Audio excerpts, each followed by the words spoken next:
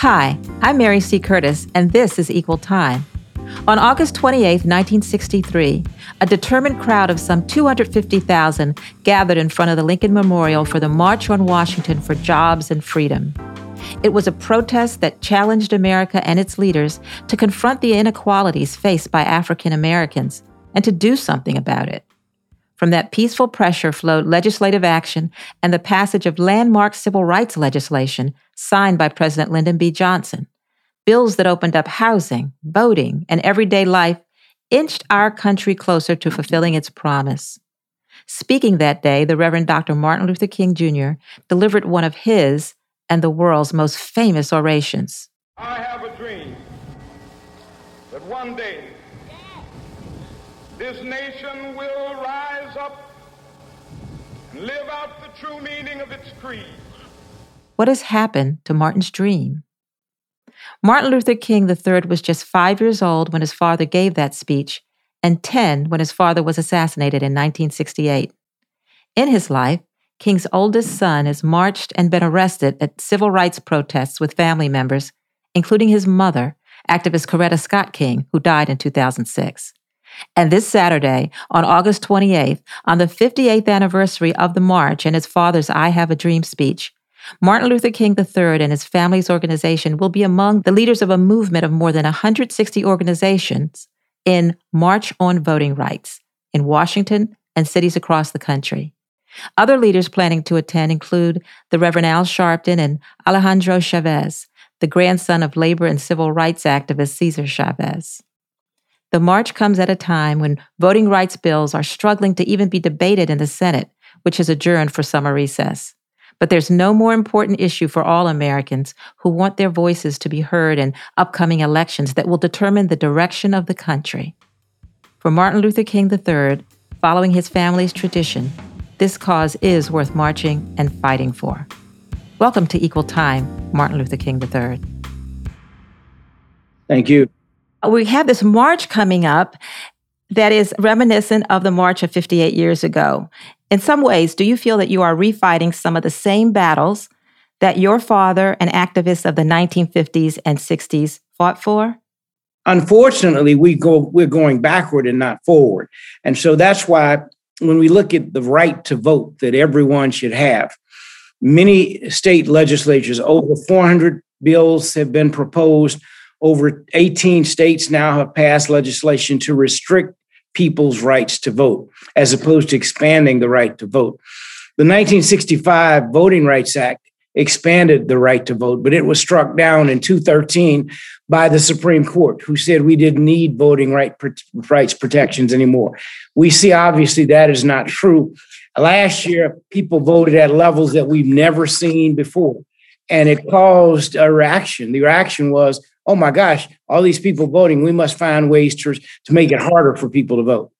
Yeah, well, what do our country's leaders need to do on this important issue of voting rights? And why does it seem somehow that it hasn't been a real legislative priority? Well, from my perspective, it is really about one party having an advantage of some kind of creating advantage over the other, as opposed to, again, allowing and making it possible and easy for every person to vote. Someone seems to want just some people to vote. And that's the way they believe that they can maintain their power, as opposed to what democracy is supposed to be about, a government of, for, and by the people. It's now the politicians exclusively in some cases. Most of these politicians happen to be Republicans who are voting these laws in place. And it seems to me that you are retarding the democratic process as opposed to, again, expanding. You're limiting opportunity as opposed to lifting and making opportunity easy and available for all people. And so we are saying to the nation, we're saying particularly to the federal government, because this is where we went in 1965 to get intervention. There was something called a pre-clearance provision in the Voting Rights Act of 1965, which meant that the Justice Department would have to look at and approve the things that states did, particularly if they were things like reducing. And that's what would be helpful today for the Senate. The House has already passed one bill. This week, they're going to be passing, I believe, the John Lewis bill. And the Senate thus far does not seem like it's ready to pass that bill. So we have to target like a laser the United States Senate to get them to pass this bill that will make it possible for expansion of voting rights. Mm-hmm. Well, Martin, I want to go back to something you said, that sometimes it seems like we're going backward, because in the past, the Voting Rights Act was reauthorized with overwhelming support from both parties. So why haven't we come farther? And in some cases, it looks like we're even going backward. All of this about creating new legislation to restrict the vote was done under the auspices of people believing the lie that the former President Trump told, that the election was flawed, that there were violations in elections, and there needed to be audits done, and we need to change the voting process, which is tantamount to reducing, particularly in Black and brown communities, so that when you see that absentee ballots were used and used very effectively, reduce the number of absentee ballots, reduce the site so that there are longer lines in communities of color, in the Black and brown community. Even in my state, tragically, there's a state law that was passed that if the legislature does not like the result, which is all Republican or mostly Republican, they can change the nonpartisan election committee so that a new result can be put in place. These things, to me, seem like they are unconstitutional. But of course, you have judges who maybe interpret things differently. So we've got some uphill battles to do. And that's why oversight at the federal level, meaning the Justice Department, would provide the kind of relief that is needed, because these laws are regressive, repressive, oppressive, unnecessary, un-American, and undemocratic. Yeah, well, you mentioned your home state of Georgia, as that's the bill that says actually they'll be able to change the results. So with that bill and with not having preclearance, but yet we have the urgency of the midterms coming up. And do you think that how do you think that adds some urgency to it with the 2022 elections coming up that really could determine who controls the House and the Senate? You know, we live in a country where 700,000 people pay taxes, but yet they don't have any representation in our nation's capital, Washington, D.C., largely be Black and brown people. They have a congressperson who is invited to dinner every day, but she can't vote, so she can't eat. They have no United States Senate representation. That is unconscionable, that 700,000 people would have no rights. And so that's another issue that we're saying, look, this must pass. I think there are 46 senators so far who've signed on, more than ever before. So it is getting very close, and we have to keep pushing for that issue. Now, what I didn't say was, I think we are registering also 2 million people between now, at a minimum, and the midterm elections. The midterm elections are going to be so critically important for the president getting any agenda that he wants done. And so the president also must continue to be engaged and lead in this fight, just as he's dealing with so many other issues that are important to our nation and our world. But the most important issue, in my judgment, is if you don't secure the right to vote for everyone in a way that is not restrictive, certainly this president won't be able to be effective in terms of getting any of his agenda done. Yeah. Yeah. And adding to the mix of this is we just had the new census report showing a growth in the non-white population in this country, although with folks drawing different district lines and gerrymandering, it's not guaranteed that those folks will have a voice. So how do you think that census plays into this volatile political mix here? Well, that's why it's critically important to have federal oversight, because the way the lines are going to be drawn, the gerrymandering that's going to take place could, in fact, create a prospect where a lot of people don't have representation. And historically, they have shown us how they can draw lines to exclude people to silence people's not having a voice. And so that again is unacceptable. But therein lies why we must not just make a lot of noise, but be out in the streets saying, look, this is an important issue. In fact, polling has shown that over 60% of Americans want to see, voter registration expanded, want to see this legislation, want to see the John Lewis bill passed. But yet the senators, particularly on the Republican side, it doesn't seem to have reached them yet. Yeah. I want to talk a little bit about your father and his legacy. What do you think your father would make of where we are today as a country? I think my father would be greatly disappointed in where we are as a nation around the issues that he called were the triple evils. And he said those triple evils are the evil of racism, poverty, and he used militarism, which really means violence also. So when you look at what's happened around poverty, racism, and militarism, we are not making the kind of strides that we need to be to move our country into the area of where it ought to be. He talked about the America that ought to be. He never talked about America. He talked about its greatness, and it could become great. But he never would have talked about something being great again, because no one knows when that period is. But he would have talked about the America that can become and should become. So he'd be greatly disappointed in where we are right now. But he'd also be tremendously, he would be tremendously not just engaged, but proud of the young people that have been demonstrating last year, particularly, not just in the United States, after the tragic death of George Floyd. Every state in our nation, there were demonstrations. And oftentimes those demonstrations were led by whites, every state. So he'd be very proud of those demonstrations, and many of them, as I said, led by young people, proud of the activism. He'd be proud of Black Lives Matter, no matter what someone may say who does not understand. Be very disappointed in our nation trying to make critical race theory an issue by saying we're going to vote that down. I mean, why would you vote against learning history? This is not making anyone a victim or reducing who someone is. It's about learning, because it is said that a people that do not know their history are doomed to repeat the mistakes of the past.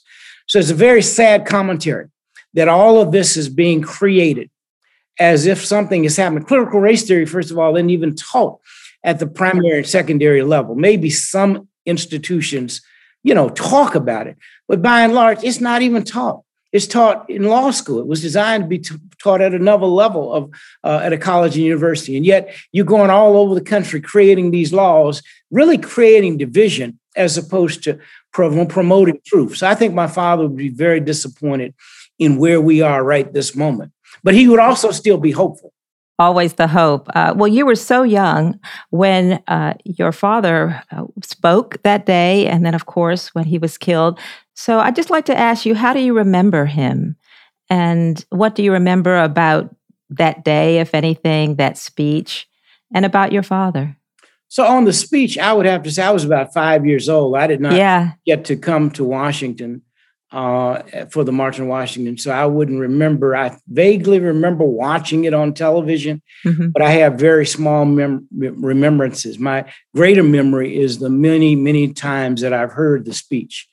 And you can hear it and learn something different every time you hear it, or be motivated. And one of the things I heard someone say that is so profound. You can listen, you listen with your ears, but you hear with your heart. Mm-hmm. So I listened to the speech thousands of times, but when I listen and I hear it, I move to tears, no matter how many times I hear the speech. But again, it's been said that you listen with your ears and you hear with your heart. Yeah. What part moves you particularly? Well, there are several parts. I think when I go back to the very beginning of the speech, when he talks about a check, that often this part is missed because we only look at the I have a dream part. But a check was sent before our national treasury and it came back marked insufficient funds. And in a real sense, that is where we try to live today. But the reality is we do have funds to be able to address all of the issues that we choose to, if we choose to. The fact of the matter is we have not yet made the commitments that we need to make to address, this vast number of issues. I mean, we learned a lot, tragically, again, through the pandemic, because prior to the pandemic, we had no resources, but we've had three, Dad talked about a guaranteed universal basic income back in the 60s. And we were never able to do that. But through the pandemic, we've been able to provide at least 3 sets of basic incomes that people were able to get. I'm not suggesting that would also always be permanent, but it shows that we can do something when we choose to or when we have to. And so my point is, there are some things that we need to look at as our society and figure out how do we work through these issues. We have the ability to do most anything. We just have not identified the will. But when ability and will become matched, it yields results and changes. Yeah. How do you remember him? I remember, well, first of all, I had the opportunity to travel with him on about 8 occasions. Every week or most weeks, we would go to the YMCA, my brother and I, and swim with him and get exercise. We didn't have a large quantity of time, but the quality of time was remarkable.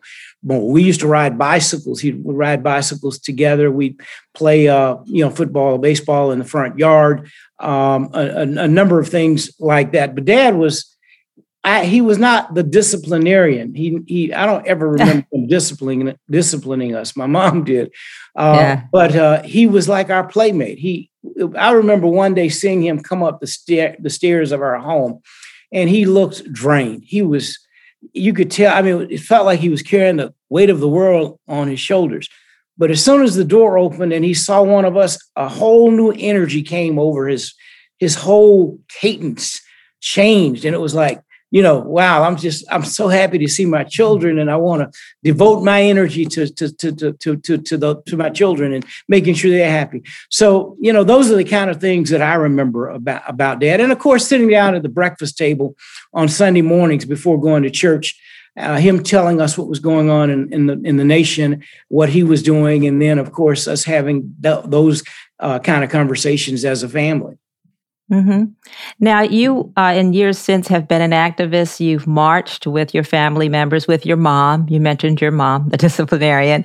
And you yourself, your wife, and your young daughter have become really outspoken activists and movement leaders. So talk a little bit about following this example of it being a family cause and tradition. Well, my wife has been an activist for over 20 years now. I've been obviously over 40 years now, but she worked at an institution called the Center for Democratic Renewal, which was designed, initially it was the Anti-Klan Watch. It was founded by the late, great C.T. Vivian. Dr. Vivian worked very closely with my dad, and of course, Dr. Vivian was a giant in terms of civil and human rights. And Ann Brayton, who was a white woman activist out of Louisville, Kentucky. And so she worked with them for a number of years, monitoring hate crimes around the country. Today, she is the president of the Drum Major Institute, the organization that she and I lead. I'm the chairperson of the board of the Drum Major Institute. And the Drum Major Institute was inspired by one of my father's last speeches called The Drum Major Instinct. And that was the last speech he gave at Ebenezer in February of 1968, 2 months before he died, where where he was killed, 2 months before he was killed. He talked about this drum major instinct that we all have that has to be harnessed. But he said, if I want to be a drum major, say I was a drum major for justice, for peace, for equity. And in fact, part of that speech, he does his own eulogy. And my mom actually utilized that in Ebenezer on April 9th of 1968, when Dad was funeralized. Dad did as part of his own eulogy. And he let the audience hear that. Mom did that specifically. But the Drum Major Institute was inspired by that. And today our mission we believe that we must eradicate poverty, racism, and violence through peace, justice, and equity. Now, you must be very proud. Oh, when and you then see my daughter. Your young daughter, yes. Everyone knows her.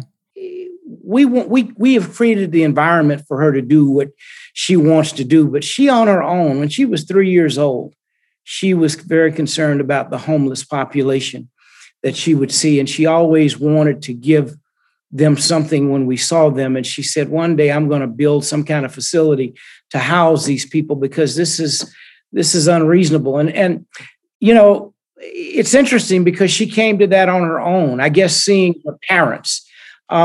But she has activism in her heart, in her mind. We just want to support her. We're not pushing her one way or the other. This is something that is in her spirit. And we're just grateful. And we want to make sure she stays grounded and focused because she has this fervent desire to create change in our nation.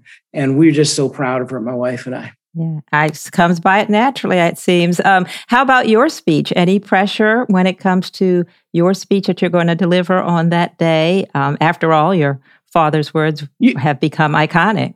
Well, of course. I've done these marches. Reverend Sharpton and I have done at least 5 now marches to observe the anniversary of the March on Washington.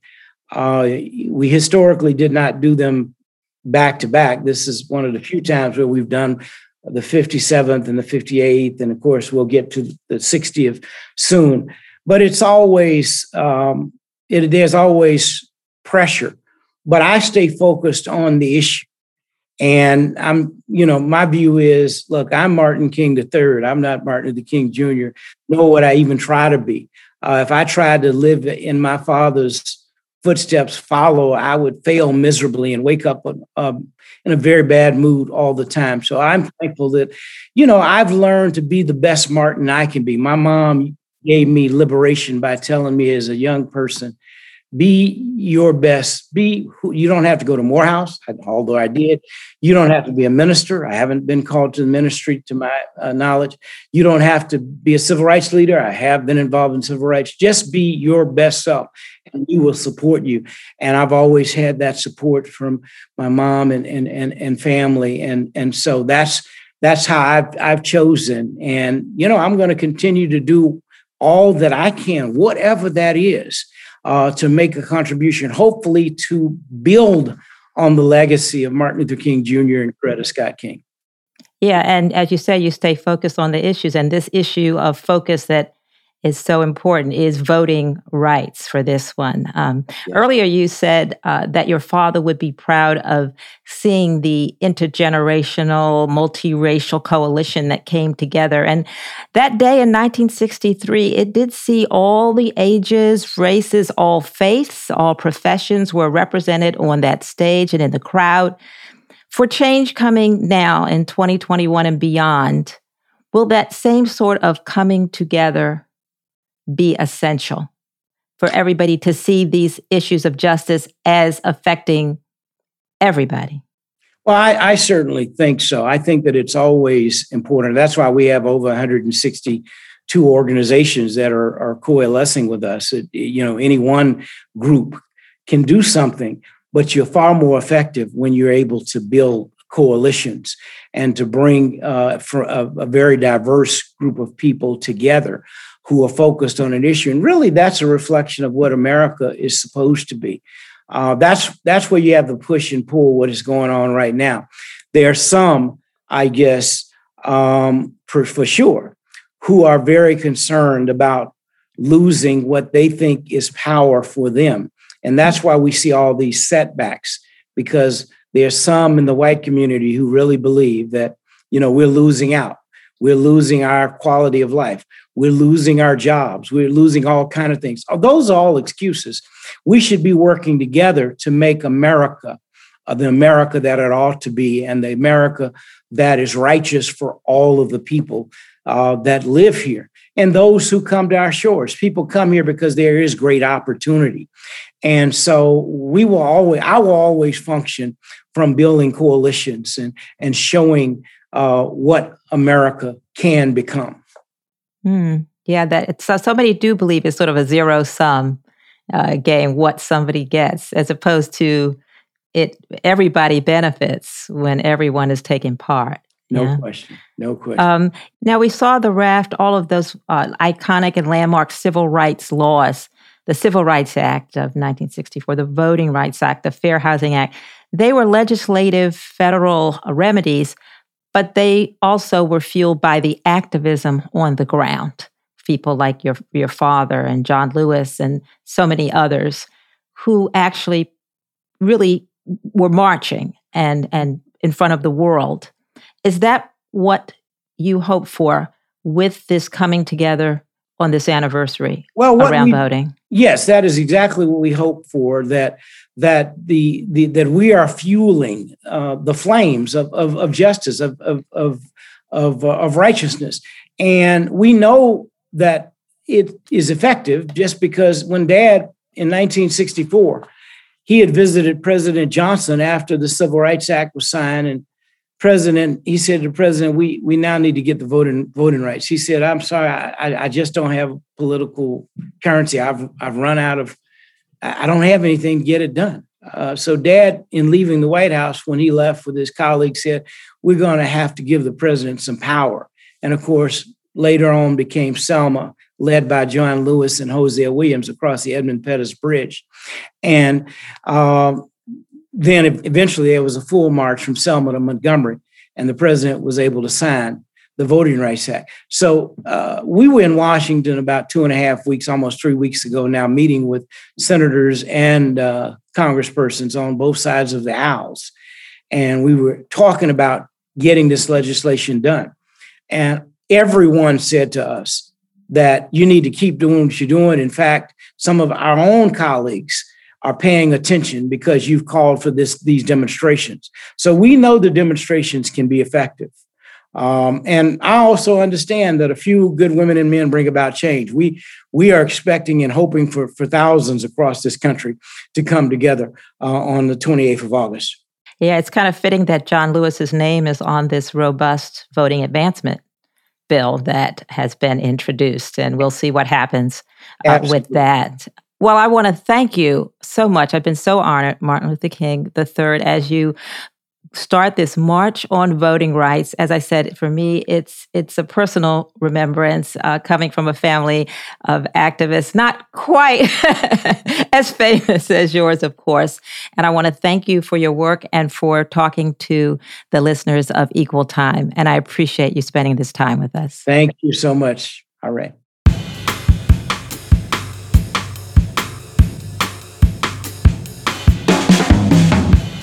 What's keeping me up at night?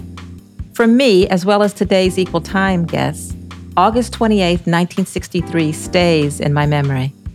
No, I wasn't there, much too young, but I watched on television, even though I didn't understand everything I was seeing and hearing. I was proud that my family was well represented. My 3 eldest siblings, members of a Baltimore-based civil rights group affiliated with the Student Nonviolent Coordinating Committee, had their assignments. Joan, a college freshman, handing out signs to out-of-town attendees. Tony and his green and white Ford Fairlane, available for any errand. Thomas, a third-year law student, in charge of setting up tents with phone lines so reporters could file stories. Our mother, Evelyn Curtis, saw them off before boarding a church bus for Washington.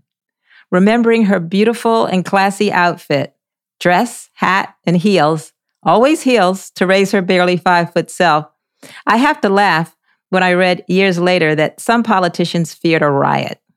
But this wasn't a January 6th insurrection. It was Americans peacefully demanding their full rights as citizens. So it is today, with citizens demanding that most important right, to vote without hurdles erected for partisan gain. Martin Luther King III marches for himself, for his cause, and in the steps of his father, because there is still much work to be done. Now, one Equal Time listener, Ward, a native of South Carolina, remembers friction between Black and white when he was growing up, but he believes there was dialogue, if not always common ground. Now he says, quote, I don't know if we're speaking to each other the right way, unquote. Let me know what's on your mind by tweeting me at mcurtisnc3. Check out my columns at Roll Call, and thank you for listening to Equal Time.